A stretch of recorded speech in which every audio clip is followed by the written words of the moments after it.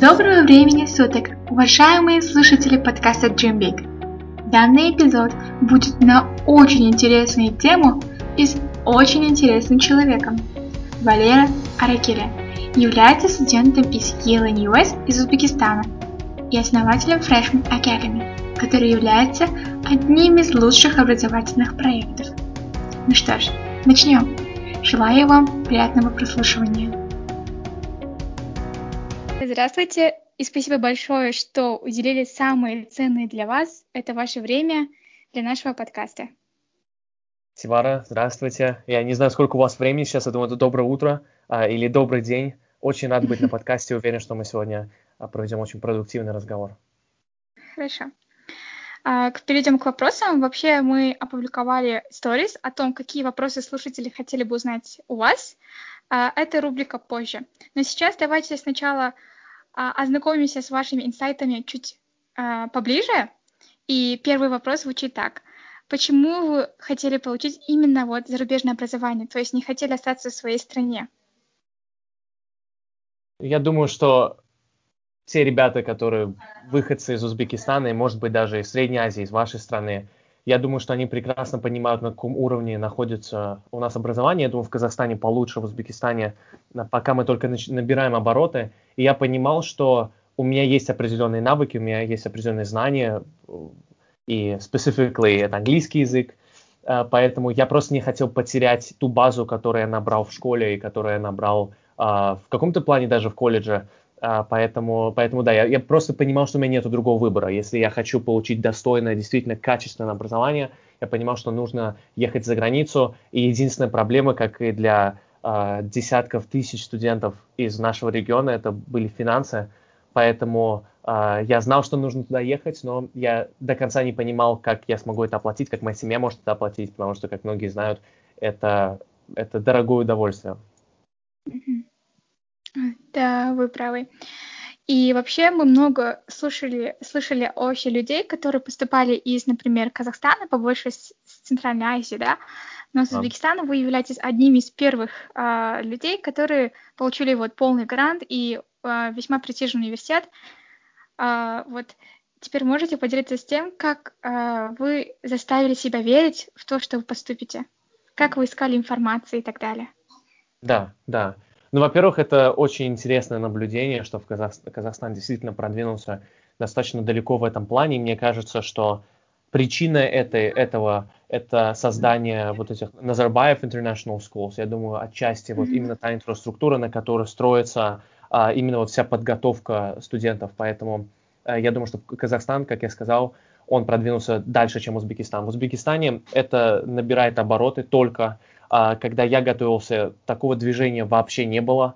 Были какие-то отдельные группы людей, которые этим интересовались. Я даже ехал, мне пришлось поехать в Ташкент, в столицу Узбекистана, чтобы найти преподавателей SAT, которые были достаточно дорогие. Мне, моей семье пришлось платить $40-50 за час.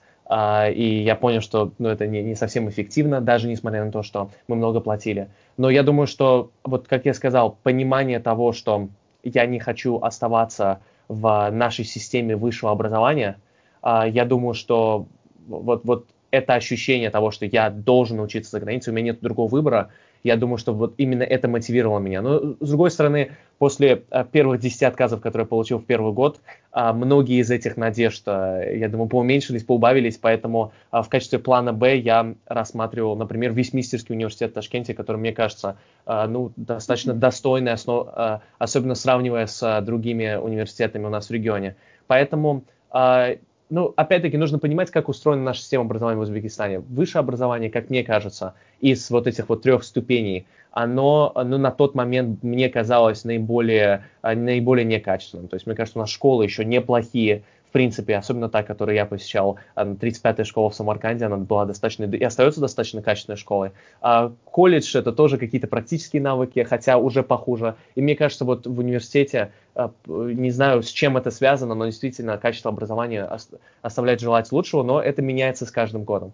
Поэтому я думаю, мой ответ будет таким, что просто не было другого выбора. Мне нужно было как-то выбираться, учитывая знания и навыки, которые у меня были в тот момент. Хорошо, спасибо большое за подробный ответ. Вы отметили, что ваша семья очень вас даже поддерживала. Это является на самом деле большой такой проблемой среди подростков, то, что семья по большей части не поддерживает своих детей и не верит в доступное зарубежное образование. Как вы заставляли своих родителей или дали им знать, что это возможно, и как они поддержали вас? Я думаю, ну, опять-таки, если мы разберем все случаи, все кейсы тех ребят, которые пробили за границу, я думаю, что у каждого будет какой-то индивидуальный интересный путь. И я думаю, ключевой момент в моей истории было то, что моя мама работала гидом большое количество времени. И когда ты работаешь гидом, ты соприкасаешься вот с этим западным миром. Многие, кто приезжает в Узбекистан, это профессора, это историки, это люди науки. И я думаю, что ключевую роль сыграла именно моя мама, которая понимала прекрасно, что есть эти возможности. И она как-то меня направляла с детства, говоря, что я буду учиться за границей. Поэтому я думаю, что очень важно вот именно вот эти вот какие-то международные возможности, путешествия за границу, как-то соприкасаться с тем другим миром, который очень сильно отличается от нашего. И когда ты находишься вот в этом бабле, да, или в Узбекистане, или в Казахстане, очень сложно представить, что жизнь в каких-то других странах может быть устроена по-другому. И я думаю, вот это очень важно. И это важно понять родителям, понять, что да, при том, что мы хотим держать наших детей поближе к нам, в плане возможностей образовательных, в плане ресурсов, пока за границей есть большое количество возможностей, которые можно использовать. При этом никто же не говорит о том, что уехать за границу навсегда и не приезжать обратно. Например, возьмем тот же пример Сингапура, где большое количество министров, ключевых людей в стране, они учились в топовых западных университетах, и именно это является драйвером движения Сингапура по той траектории, в которой он движется. Поэтому, да, конечно, какая-то часть из этих студентов останется, но при этом большое количество, я уверен, что большое количество из них вернется и попробует оказать какое-то позитивное влияние на свою страну. Мгм. Хорошо. Из вашей речи понятно, что вы готовились достаточно долго к Да, поступлению. да. И вообще говорят, что поступление лучше начать заранее. И Мгм. как рано вы начали подготовку? Расскажите о своем опыте, первый раз, как вы подавали и так далее. Я думаю, что подготовка именно вот к такому уровню университетов Мгм. начинается еще в детстве.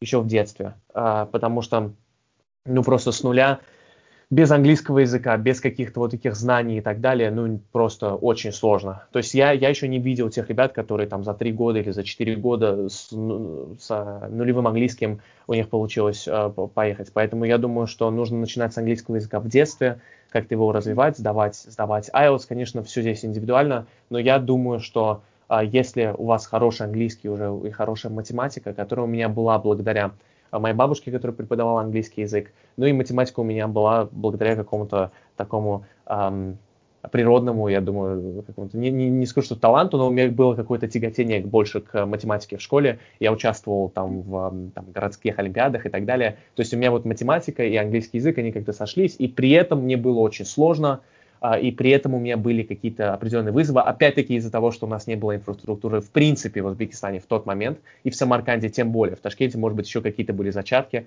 в Ташкенте есть Ташкентская международная школа и так далее. Поэтому начинайте как можно раньше, но нужно отдавать себе отчет, что если вы не знаете английский на каком-то неплохом уровне, если у вас проблемы с математикой, за 2 года готовиться будет очень-очень сложно, потому что вот вам мой пример. Я, когда начал готовиться, у меня весь процесс подготовки занял 2 года, я знал английский язык на уровне IELTS 8, это было в 2016 году, и у меня математика была на самом топовом уровне, по крайней мере, моего города. Поэтому и все равно мне было сложно. Поэтому, да, конечно, ресурсы, возможности на Западе большие, но при этом нужно всегда делать, так, что называется, reality check и понимать, насколько в вашем конкретном случае это имеет смысл. И может быть, можно поступить в Вестминстер для начала и потом поступить на магистратуру. Поэтому, да, это Мгм. тоже вполне легитимный вариант. Мгм. Хорошо. Вот, вы рассказали о своем трудном пути, даже если у вас все было хорошо с экзаменами почти что, но все равно было сложно. И наверное, были моменты, когда вы хотели остановиться и бросить все, да? О, Если было. это было постоянно, все. Это было постоянно. Эти Вот, моменты, и... они всегда, Мгм. да, они всегда были со мной. Особенно, когда ты получаешь 10 отказов от всех университетов, которые ты подаешь. Я думаю, что вот это именно тот момент, когда Вселенная проверяет, вообще нужно ли тебе это, действительно ты этого хочешь. Поэтому я Мгм. это рассматриваю больше то, как это проверка Вселенной. Хотим мы ли этого по-настоящему или нет. Мгм. Хорошо. И вы так воспринимали тогда тоже? Не сейчас, а вот тогда. У вас был такой вид, такой взгляд на эти провалы, да? Я просто в тот момент, я думаю, что меня не остановило, это понимание того, Мгм. что я нахожусь в таком плачевном положении, мягко говоря. То есть 1 год я потерял, тем более отношение общества в Самарканде, в Узбекистане, по отношению к тем ребятам, которые не поступили в первом году. И все прекрасно понимали, что у меня были неплохие баллы, я могу поступить в какой-то локальный университет. И сомнения были со всех сторон, со стороны моих друзей, ну, в меньшей степени, я бы даже сказал бы знакомых, потому что мои друзья меня полностью и всегда поддерживали, но какие-то знакомые, да, которые ты там встречаешь 2 раза в месяц, какие-то были определенные высказывания по отношению к тому, что, ну, все это не получится, и вообще нужно просто идти по легкому пути, и все нужно это бросить. И у родителей тоже были периоды, когда они как-то оказывали на меня давление, но при этом поддержка, конечно, была очень-очень большая, потому что, ну, опять-таки, откуда берется эта поддержка? Потому что когда 2 раз я подавал, все прекрасно понимали, насколько я улучшил свой application тоже. То есть это не Мгм. просто так, что ни на чем не основанная поддержка и какая-то вера в меня, и вера, которую я как бы испытывал к тому, что я делаю. Поэтому это все не должно быть основано на чем-то. То есть у меня это было поездка в Женеву и тот проект, который мы делали с моим хорошим другом. И я думаю, что вот на этом основывалась моя надежда, что 2 раз, может быть, у меня получится. Но, опять-таки, как я уже сказал, Вселенная будет вас много проверять на этом пути. Вы столкнетесь с большим количеством проблем, с большим количеством сомнений, внутренних сомнений со стороны общества. И если вы сдались в любой точке этого пути, может быть, это и было не нужно, Мгм. может быть, вы увидели у кого-то это и тоже подумали, что это вам нужно, но это вам не нужно было. Может быть, внутри вы просто этого не хотите. Поэтому подготовка к университету – это очень большой, сложный процесс, и Мгм. нужно иметь причины, зачем вам это нужно. И у меня были, мне кажется, очень солидные причины, почему мне нужно было учиться за границей. Ну, я думаю, начнем с того, что я мог это сделать. Я думаю, что это очень важно, все равно вот делать этот reality check. Да, невозможно, возможно и так далее, это очень популярные фразы, но обычно это вот когда кто-то делает что-то невозможное, скорее всего, этот человек знает и видит больше, чем другие, и другие этого не видят. И Мгм. если вы просто делаете это, потому что основываясь на фразе «невозможно», возможно, я думаю, что, может быть, стоит остановиться. Может быть, стоит. Вот как я уже сказал, Севар, то есть для меня я просто понимал, что у меня были хорошие research Мгм. skills, и я знал больше, чем другие люди. То есть я понимал, почему они думали, что у меня не получится, но я знал, почему они не правы. То есть это очень важно Мгм. знать. То есть если вы видите, что общество настроено против ваших планов, то вы должны спросить себя, может быть, вы знаете больше, чем общество, и поэтому это вселяет уверенность. В моем случае это было 100% так. То есть я знал, что с моими данными я должен поступить хоть куда-то, и я думаю, что от этого я отталкивался. И опять-таки то понимание того, что полное финансирование, да, то есть сейчас это стало, ну, по крайней мере, в Казахстане все об этом знают, в Узбекистане тоже с этим Мгм. определенно есть вопросы. Но до сих пор многие люди не понимают, как такое возможно, что университет за тебя платит все. Да? Мгм. То есть это тоже Мгм. очень важные моменты. Я это знал, что это возможно. Я понимал, как работает вот весь этот процесс финансирования образования. Мгм. Хорошо. Спасибо. Какие у вас были stats и extracurriculars? То есть stats — это оценки по международным тестам, и Да, extracurricular activities, то есть внешкольная деятельность. да, то есть, как я сказал, с точки зрения IELTS у меня не было никаких проблем. Я сдал с первого раза на 8, 4-5 лет, 4 года назад. SSAT, Мгм. как я много раз говорю, у меня были большие-большие проблемы. Я первый раз, когда я сдал, это было 1220. И вообще я готовился в тот момент к старому SAT. Я не знал, что новый SAT существует, потому что как раз-таки вот тогда этот transition и произошел. Потому что многие не догадываются о том, что SAT меняется спустя какое-то время, формат меняется и так далее. Поэтому я улучшил SAT с 1220 до 1520 примерно за год, я думаю. За год. Да. Я не готовился весь этот год, я готовился вот 3 последние месяца в каждый application year. Понятно, хорошо. А насчет extracurricular, то есть внешкольной деятельности, что вы писали в Common Application? Я много чем занимался. И опять-таки, я этим занимался на тот момент, не догадываясь, что это мне вообще когда-то пригодится. Например, я был одним из лидеров армянского сообщества в Самарканде, и я думаю, что мне это очень сильно помогло с точки зрения diversity, с точки зрения моей identity, да. Поэтому вот такую вот социальную позицию я занимал. В школе мы тоже, и в колледже мы создавали различные клубы, там было много активностей. Я преподавал IELTS, SAT, SAT позже, после того, как я уже сдал. Из того, что я подавал, это IELTS, то, что я готовил к IELTS, у меня были студенты. И именно вот тот проект, который мы подавали в Женеву с моим другом, я думаю, что он оказал тоже большое влияние на мои шансы. То есть вот этот проект, когда мы поехали сначала в Женеву, потом нас пригласили в Израиль. Я жил в Израиле 2 месяца, работая над этим проектом. Поэтому я думаю, что вот именно это оказало одно из самых больших влияний на... Это был одним из факторов моего поступления. Хорошо. Да, мы видим, что у вас очень хороший бэкграунд в плане diversity, experience и так далее, leadership, да?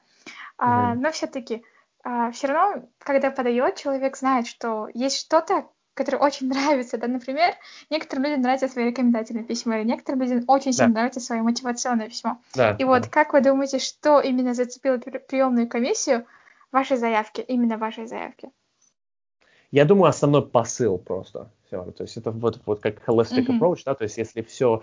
Я, в принципе, целился на то, чтобы создать application, который будет солидным со всех сторон, чтобы он был солидным. То есть если мы возьмем лидерские качества, есть подтверждение этому, если мы возьмем академическую сторону, есть подтверждение этому, понимание того, то есть я коммуницировал идею того, что из Самарканда вообще очень сложно поступить, да, то есть если все вот эти элементы и все эти факторы сложить вместе, у меня было очень интересное мотивационное письмо, где я рассказал о одном своем дне, то есть от начала до его конца, и как этот день повлиял на меня. И я даже помню, как называлось это сочинение, оно называлось The Catalyst. И этот день как раз-таки был в Женеве, когда мы презентовали наш проект в Женевском ООН на реальном собрании Sustainability Goals. Поэтому я думаю, что вот это все вместе сложенное в один application, я думаю, это был просто очень солидная работа в плане того, как я выстроил свой имидж. Поэтому да, это же, опять-таки, это вот как они говорят, продай себя, да, sell yourself. И у нас это в регионе, эта фраза, она не пользуется популярностью. В принципе, здесь большое количество возможностей и вообще достижений, оно связано с тем, можешь ли ты sell yourself, да, можешь ли ты frame yourself в каком-то interesting way. Я думаю, что у меня это получилось. Понятно, хорошо. Лично я, до того, как был данный эпизод, подумала по вашим постам в Инстаграме, что именно ваше рекомендательное письмо было очень необычным, потому что обычно это пишут как бы teachers, да? А у вас были рекомендательные письма от ваших наставников в этом проекте, да? Ну, кстати, эти рекомендательные письма я отправил не исключая вот те письма, которые мне написали преподаватели. То есть это было on top of that. Да, вот мы хотели спросить, всего лишь у вас 2 рекомендательных письма было, или у вас Мне были было другие 5, от ваших получается. teachers? У меня было 5.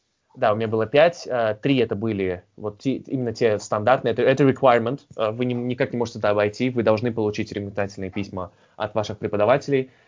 Остальные 2, я думаю, что в основном я это подал не за счет того, что это рекомендационные письма, а просто подтвердить то, чем я занимался, потому что на самом деле на бумаге все это выглядело достаточно интересно, я бы сказал, даже в каком-то плане нереально, потому что нам было 17 лет, мы поехали выступать на форуме в Женеве. Но на самом деле так это и было. Или, например, то, что я работаю под покровительством экс-вице-президента eBay. Да? То есть, когда ты пишешь об этом в application, нужно как-то подтвердить это. И мне показалось, что если я попрошу их написать рекомендационные письма, то это будет просто, опять-таки, каким-то evidence того, что это реально было, потому что, опять-таки, я выходец из public school, да, то есть, во-первых, у них уже есть определенный скептицизм по отношению к моим оценкам, и они прекрасно понимают, что большое количество людей обманывает насчет своих достижений. И я думаю, что когда речь идет о именно вот таких каких-то больших вещах, которые вы занимались, особенно если вы выходите из Самарканда, да, то есть не с какой-то такой школы, где это сложнее сделать. Я думаю, что очень важно просто вот опять-таки сделать солидный application, да, что на самом деле это так, и так далее. Особенно, когда вы делаете большой клейм, типа то, что вы работали там с экс-вице-президентом eBay и так далее. То есть для меня это было, опять-таки, подтверждением всего того, что мы проделали за последний год. Хорошо. А что предлагаете улучшить нашим слушателям, чтобы выделиться среди других поступающих? Первый совет, я думаю, был это иметь солидный application, а еще что? Я думаю, что чтобы выделиться, нужно делать то, что другие не делают. И очень, очень часто, к сожалению, сейчас, как многие заметили, есть бум вот такого движения того, что нужно поступать за границу.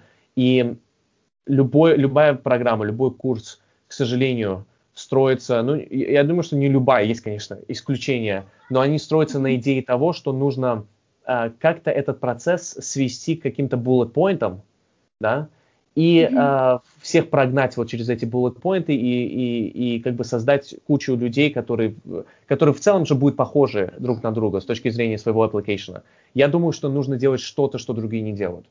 Нужно делать, то есть нужно вот вы посмотрите, что делают другие, 90% аппликантов, сделайте что-то другое. То есть у меня это было, например, опять-таки тот проект, который я занимался, и те достижения, которые были связаны с этим проектом. Ну и в принципе, если мы возьмем в целом траекторию жизни, этот проект, он не возникнул ниоткуда. Не возник ниоткуда. То есть он был на основе того, чем я до этого занимался.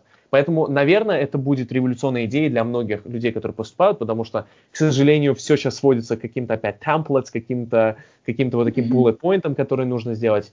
Просто нужно, опять-таки, спросить себя, что вам интересно делать, и заниматься этим. Да, что вам лично интересно делать. Если это вышивание, я не знаю, или там еще что-то, то занимайтесь этим.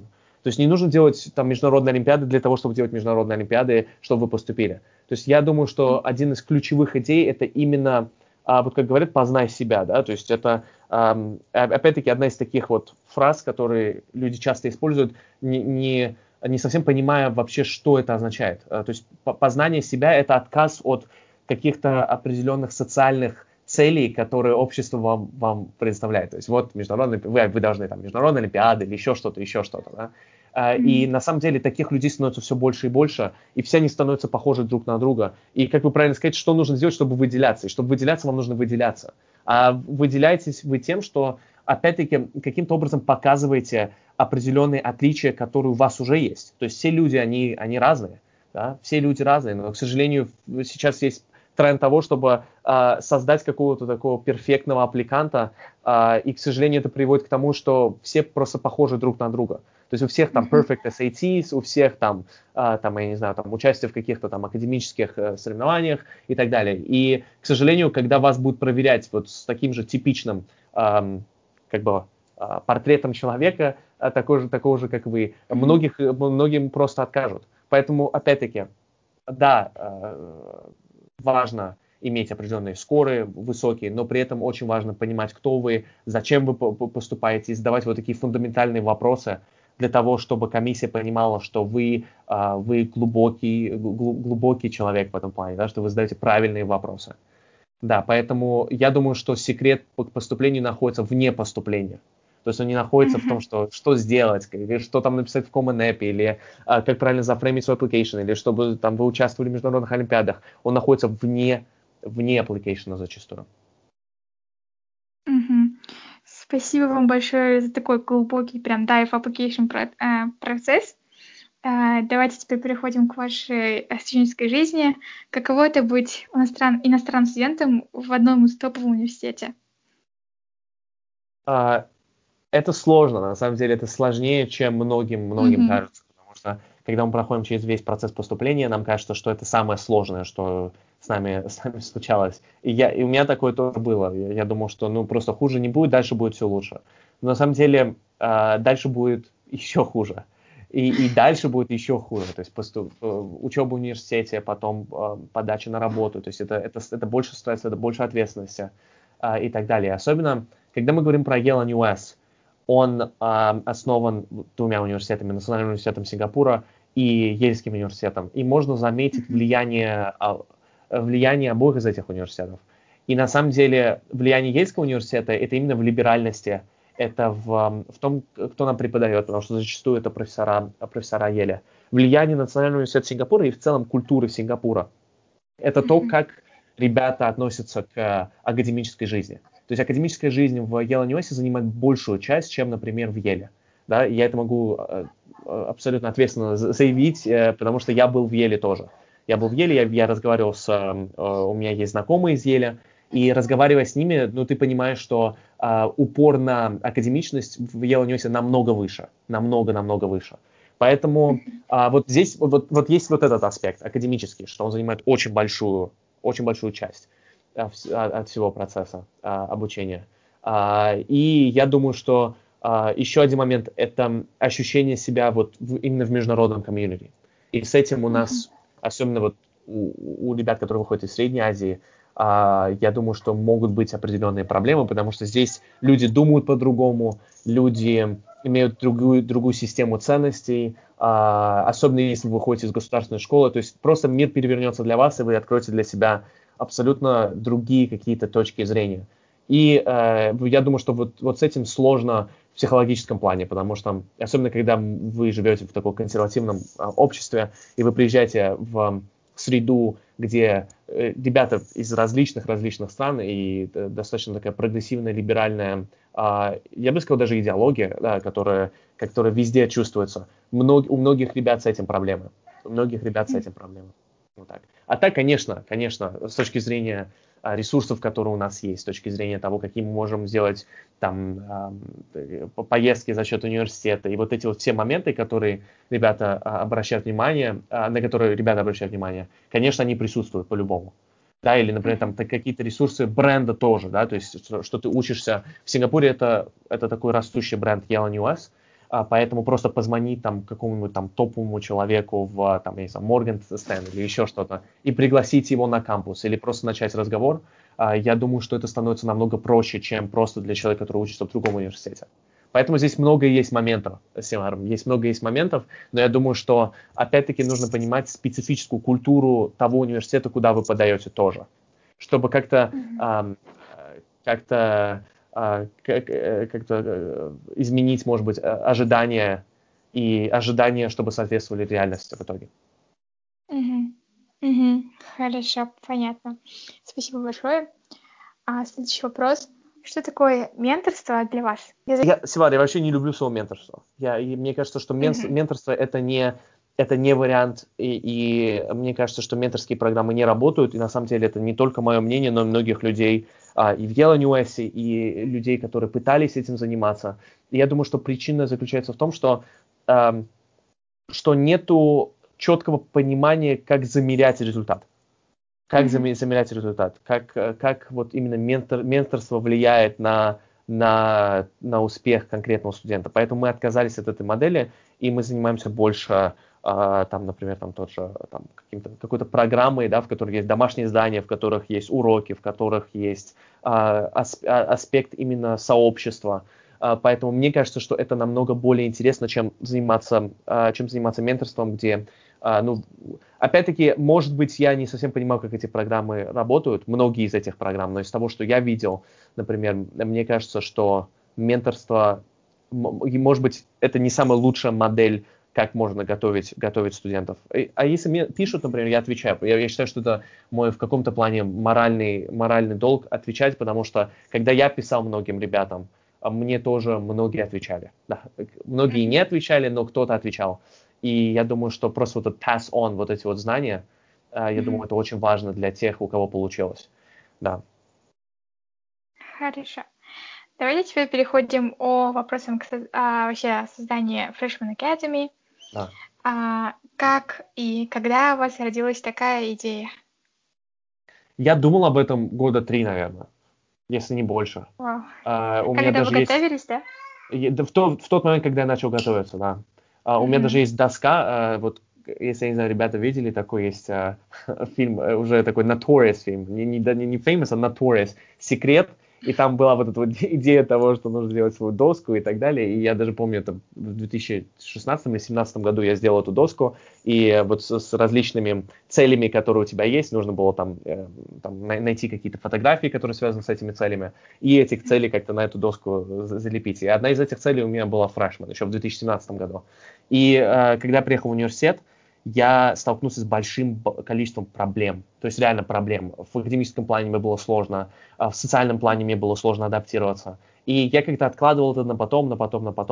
Но на втором курсе, когда уже все более-менее устаканилось в плане вот этого адаптационного периода, я понял, что, может быть, пора начать этим заниматься. И опять-таки я видел, что на тот момент, ну, по крайней мере, в Узбекистане не было никого, кто этим занимался.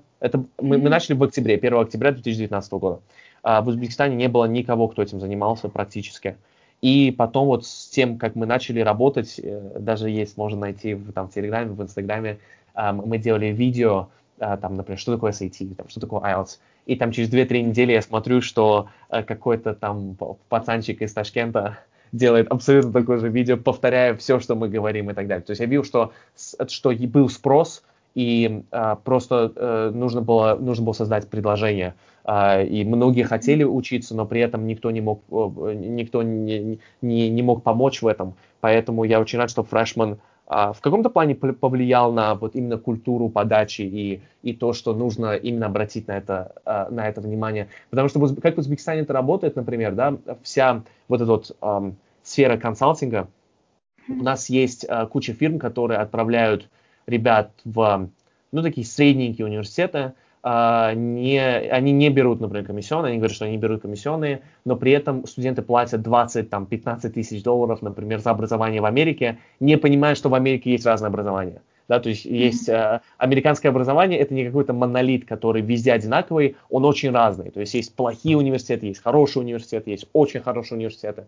И, к сожалению, в Узбекистане как это выстроено, то, что неважно, какие у тебя баллы, неважно у тебя что, если у тебя есть деньги, все, добро пожаловать в университет, да, в американское образование. И потому что люди не понимают разницу между различными видами американского образования, вот в этом и была проблема. Я думаю, что это одна из тех вещей, против которых выступает Freshman, да, что нужно понимать, что американское образование, оно бывает разным. И что отталкиваться нужно от того, что вы можете предложить университету, да, и тогда вы сможете выбирать хороший университет, а не наоборот.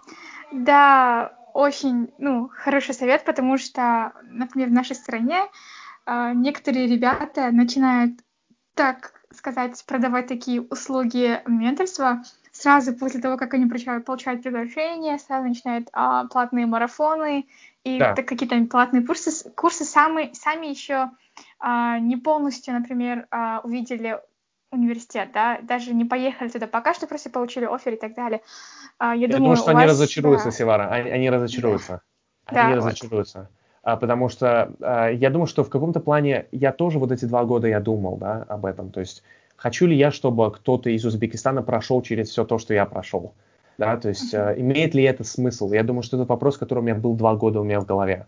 То есть есть ли смысл действительно проходить через все это, чтобы получить такие ресурсы? И в тот момент, это, конечно, был наивный вопрос, потому что через такой вызов, через такие сложности мы растем тоже. Но я не строю никаких иллюзий по отношению к образованию за границей. Это очень сложно, но при этом вы растете. И да, я согласен, что есть такой тренд, но опять-таки это право любого человека заниматься тем, что они хотят, если это легально. Поэтому, если есть на это спрос, почему бы и нет. Но при этом, конечно, очень жалко, что опять-таки процесс сводится к тому, что вот как-то вот сделайте У всех это индивидуально. Да, Да. то есть вот этот вот индивидуальный аспект, он пропадает, к сожалению, да, и поэтому, например, у нас нету программы подготовки к университету, да, то есть подготовки, я имею в виду, что большой такой там программы, вот мы готовим вас к университету. Почему? Потому что у нас же проблема с тем, что SAT и IELTS толком никто не может нормально сдать. То есть давайте, то есть мы решили, окей, мы будем готовить хороший английский язык и хороший SAT, и после этого уже как-то человек сам найдет, ну, может быть, мы там поможем, мы делаем консультации, мы делаем Q&A sessions и так далее. Но начинать, мне кажется, нужно с подготовки к тестам. То есть если мы сможем на потоке производить большое количество людей, у которых высокие баллы по тестам, здесь уже вот именно индивидуальный аспект, они сами смогут как-то вырулить и найти и так далее. То есть мы опять-таки, конечно, экспериментируем в этом плане. Мы попросили Павла Щедровицкого, Север, вы знаете, да, Павел, он тоже ведет свой блог, чтобы он объяснил в каком-то из наших модулей о том, как вообще выстроена система поступления. Но опять-таки, да, то есть индивидуальный аспект, он должен быть там. А так я согласен, что это становится более популярно, но я думаю, что в целом, может быть, это даже более позитивный тренд, чем негативный. Потому что больше людей узнают, что есть такие возможности, больше людей начинают понимать, как вся эта система выстроена. Да. Но при этом появляется больше мифов, больше каких-то misconceptions, еще больше недопонимания о том, как этот весь процесс строится. И, к сожалению, опять-таки все строится на том, чтобы поступить, а не на том, что имеет смысл для конкретного человека. Поэтому, да, я с вами согласен в этом плане, и в каком-то плане я считаю, что, может быть, это даже и позитивный тренд. Как ваш проект Freshman Academy помогает студентам достичь своей мечты? То есть структура и так далее.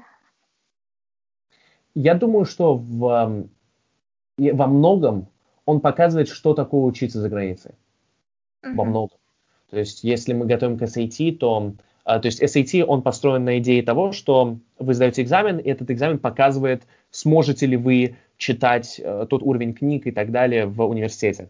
Мы готовим к SAT, изменив этот подход на 360 градусов. Мы, конечно, даем определенные практические тесты, но при этом мы даем материалы из университетского, такого классического университетского curriculum. И в этом случае ребята начинают понимать, что такое учиться за границей, что это такое. То есть, например, один из текстов, который мы читаем с нашими студентами модуля Analytical Reading, мы читаем Алексис де Токвиль, это французский political scientist, не political scientist, такой политический философ даже, и его книга Democracy in America, которая преподается чуть ли не во всех практически университетах, которые преподают политику. Поэтому ребята соприкасаются вот с этим другим миром совсем.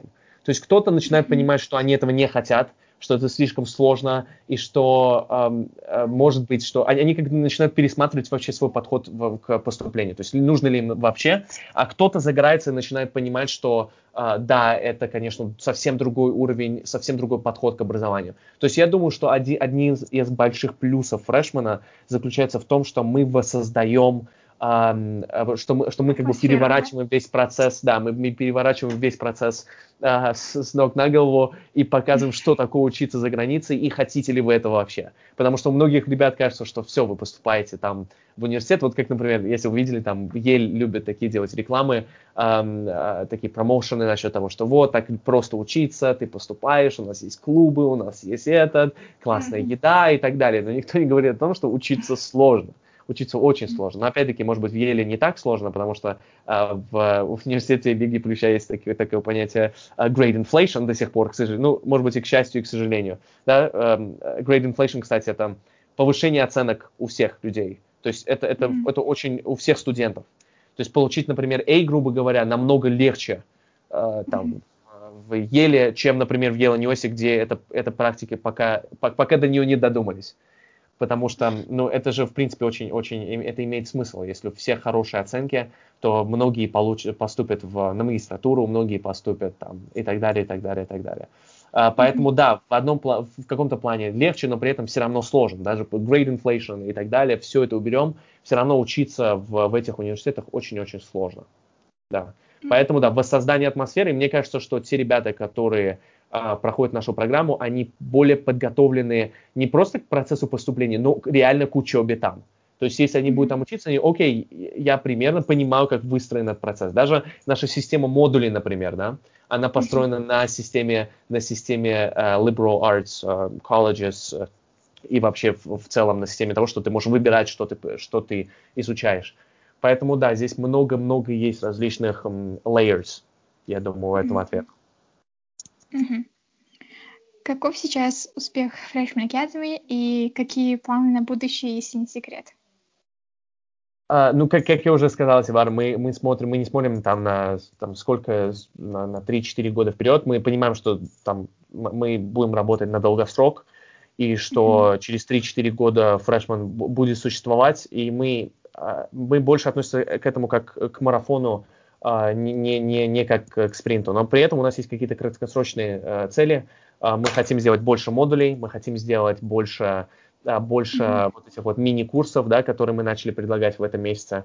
И я думаю, что мы должны помочь многим ребятам в конце года достичь их целей. То есть идея в том, чтобы ребята смогли реализоваться, используя наши ресурсы, и чем больше мы сможем достичь этого, конечно, это не только в плане количества, но и в плане качества тоже, потому что, например, одна из тех вещей, которые я делаю, и, может быть, это плохо с точки зрения там бизнеса и так далее, хотя это, конечно, все второстепенные вещи, это то, что мы, действительно, некоторые ребята, которые учатся на втором курсе в Вестминстере, они приходят к нам, и они говорят, все, я там буду, например, я брошу Вестминстер, я начну с первого года начинать обучение там здесь. И мы говорим просто, что вам это не нужно. То есть они проходят 1 месяц программы, и мы говорим, для вас это не имеет никакого смысла.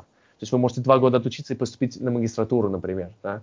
То есть я думаю, что просто в каком-то плане фрешмен — это то место, куда вы можете прийти, и мы зададим направление, основываясь. То есть в каком-то плане есть определенные мисконцепшены, есть мифы, есть различные дисторшены в плане того, как вы видите вот этот весь процесс. Есть реальность. И мне кажется, что фрешмен помогает ребятам вот именно найти вот эту вот реальность и посмотреть на это как бы с точки зрения того, как на самом деле вся эта система работает и так далее. Поэтому, да, что касается целей долгосрочных, я думаю, что мы должны как-то выходить на образовательные технологии, потому что, опять-таки, да, преподавание — это классно, и мы хотим улучшить, просто быть одним из лучших в сфере преподавания IELTS и SAT, но при этом, конечно, будущее, я думаю, за образовательными технологиями — это то, к чему мы стремимся 3, 4, 5 лет from now. Очень благодарна за то, что вы поделились с нашими слушателями вашей историей и о том, как работает Freshman Academy. Уже наш эпизод переходит к концу. Давайте теперь наша постоянная рубрика. Это топ-3 совета нашим слушателям. Первый вопрос. И второе, как бы вы назвали данный эпизод? Интересно. Ну, начнем, наверное, с топ-3 советов. Так, во-первых, я думаю, что пересмотрите качество книг, которые вы читаете. И это я планирую написать об этом целый пост. К сожалению, сейчас есть вот такой новый тренд читать такую superficial literature, да? Поверхностную литературу. Это литература, которая основана в большей части на трудах фундаментальных писателей. И я думаю, что нужно вот обратиться именно к вот этим работам. Их сложно читать, но при этом остальные книги, которые написаны, большинство этих книг, они в каком-то плане основаны на вот этих работах. И я говорю про Даркхайм, я говорю про Даррена Чимаглу, если это, там, например, касается экономики. Я говорю про огромного количества фундаментальных писателей, которые вы будете изучать на первом курсе. Но при этом я думаю, что очень важно это читать и до поступления, чтобы вы как-то расширили свой кругозор, и у вас были идеи насчет того, что можно писать в вашем application и так далее. Поэтому, я думаю, первый совет – это найдите именно читайте фундаментальную литературу. И если вам интересно, например, какие это книги, то скоро выйдет, как я сказал, об этом пост у меня в social media, и вы можете просто мне написать, я попробую вам что-то отправить из вот таких таких книг. Второе, как я уже сказал, Силара, это именно задавать вопрос «почему?». Да? То есть «почему?». Зачем я это делаю? Я это делаю, потому что кто-то на соседней улице это делает, или кто-то в Инстаграме это делает, или потому что это does make sense в моей жизни. Да? То есть иду ли я по своему пути, это очень-очень важно. Ну и третий совет, я думаю, это просто понимание того, что, особенно для тех ребят, которые из Узбекистана, если у вас есть определенные таланты, если у вас есть хорошее знание английского языка, если у вас есть вот эта вот сумма навыков, которая отличает вас от других, то обязательно постарайтесь подать за границу и получить финансирование. Это реально, это возможно. Мой кейс является хорошим примером этого, и кейсы многих людей, которые поступили из нашего региона. Поэтому я думаю, вот эти 3 совета. Фундаментальная литература, задавать вопрос «почему?». И третье – это понимание того, что финансовая помощь существует, но при этом вы должны что-то сами предложить университету. Да? Это навыки, это таланты, это какие-то лидерские способности и так далее. И вопрос того, как назвать, как назвать наш сегодняшний подкаст? Да. Данный эпизод. Ну, вы можете написать мне позже, если возникнут другие идеи. У меня есть, мне кажется, одна идея. Я думаю, что невозможно возможно, но при этом поставить астерикс туда и, может быть, вставить вот ту информацию, которую я сказал насчет вот этой фразы. И опять-таки, может быть, это покажется кому-то скучным и так далее, но невозможно, если у вас есть информация, которой нет у других. Если это ваше видение ничем не отличается от других, то, к сожалению, невозможное останется невозможным для вас. Но если у вас есть какое-то уникальное видение, понимание ситуации, которой у других нету, то невозможное для вас возможно. Поэтому, может быть, невозможное возможно. Звучит очень замечательно.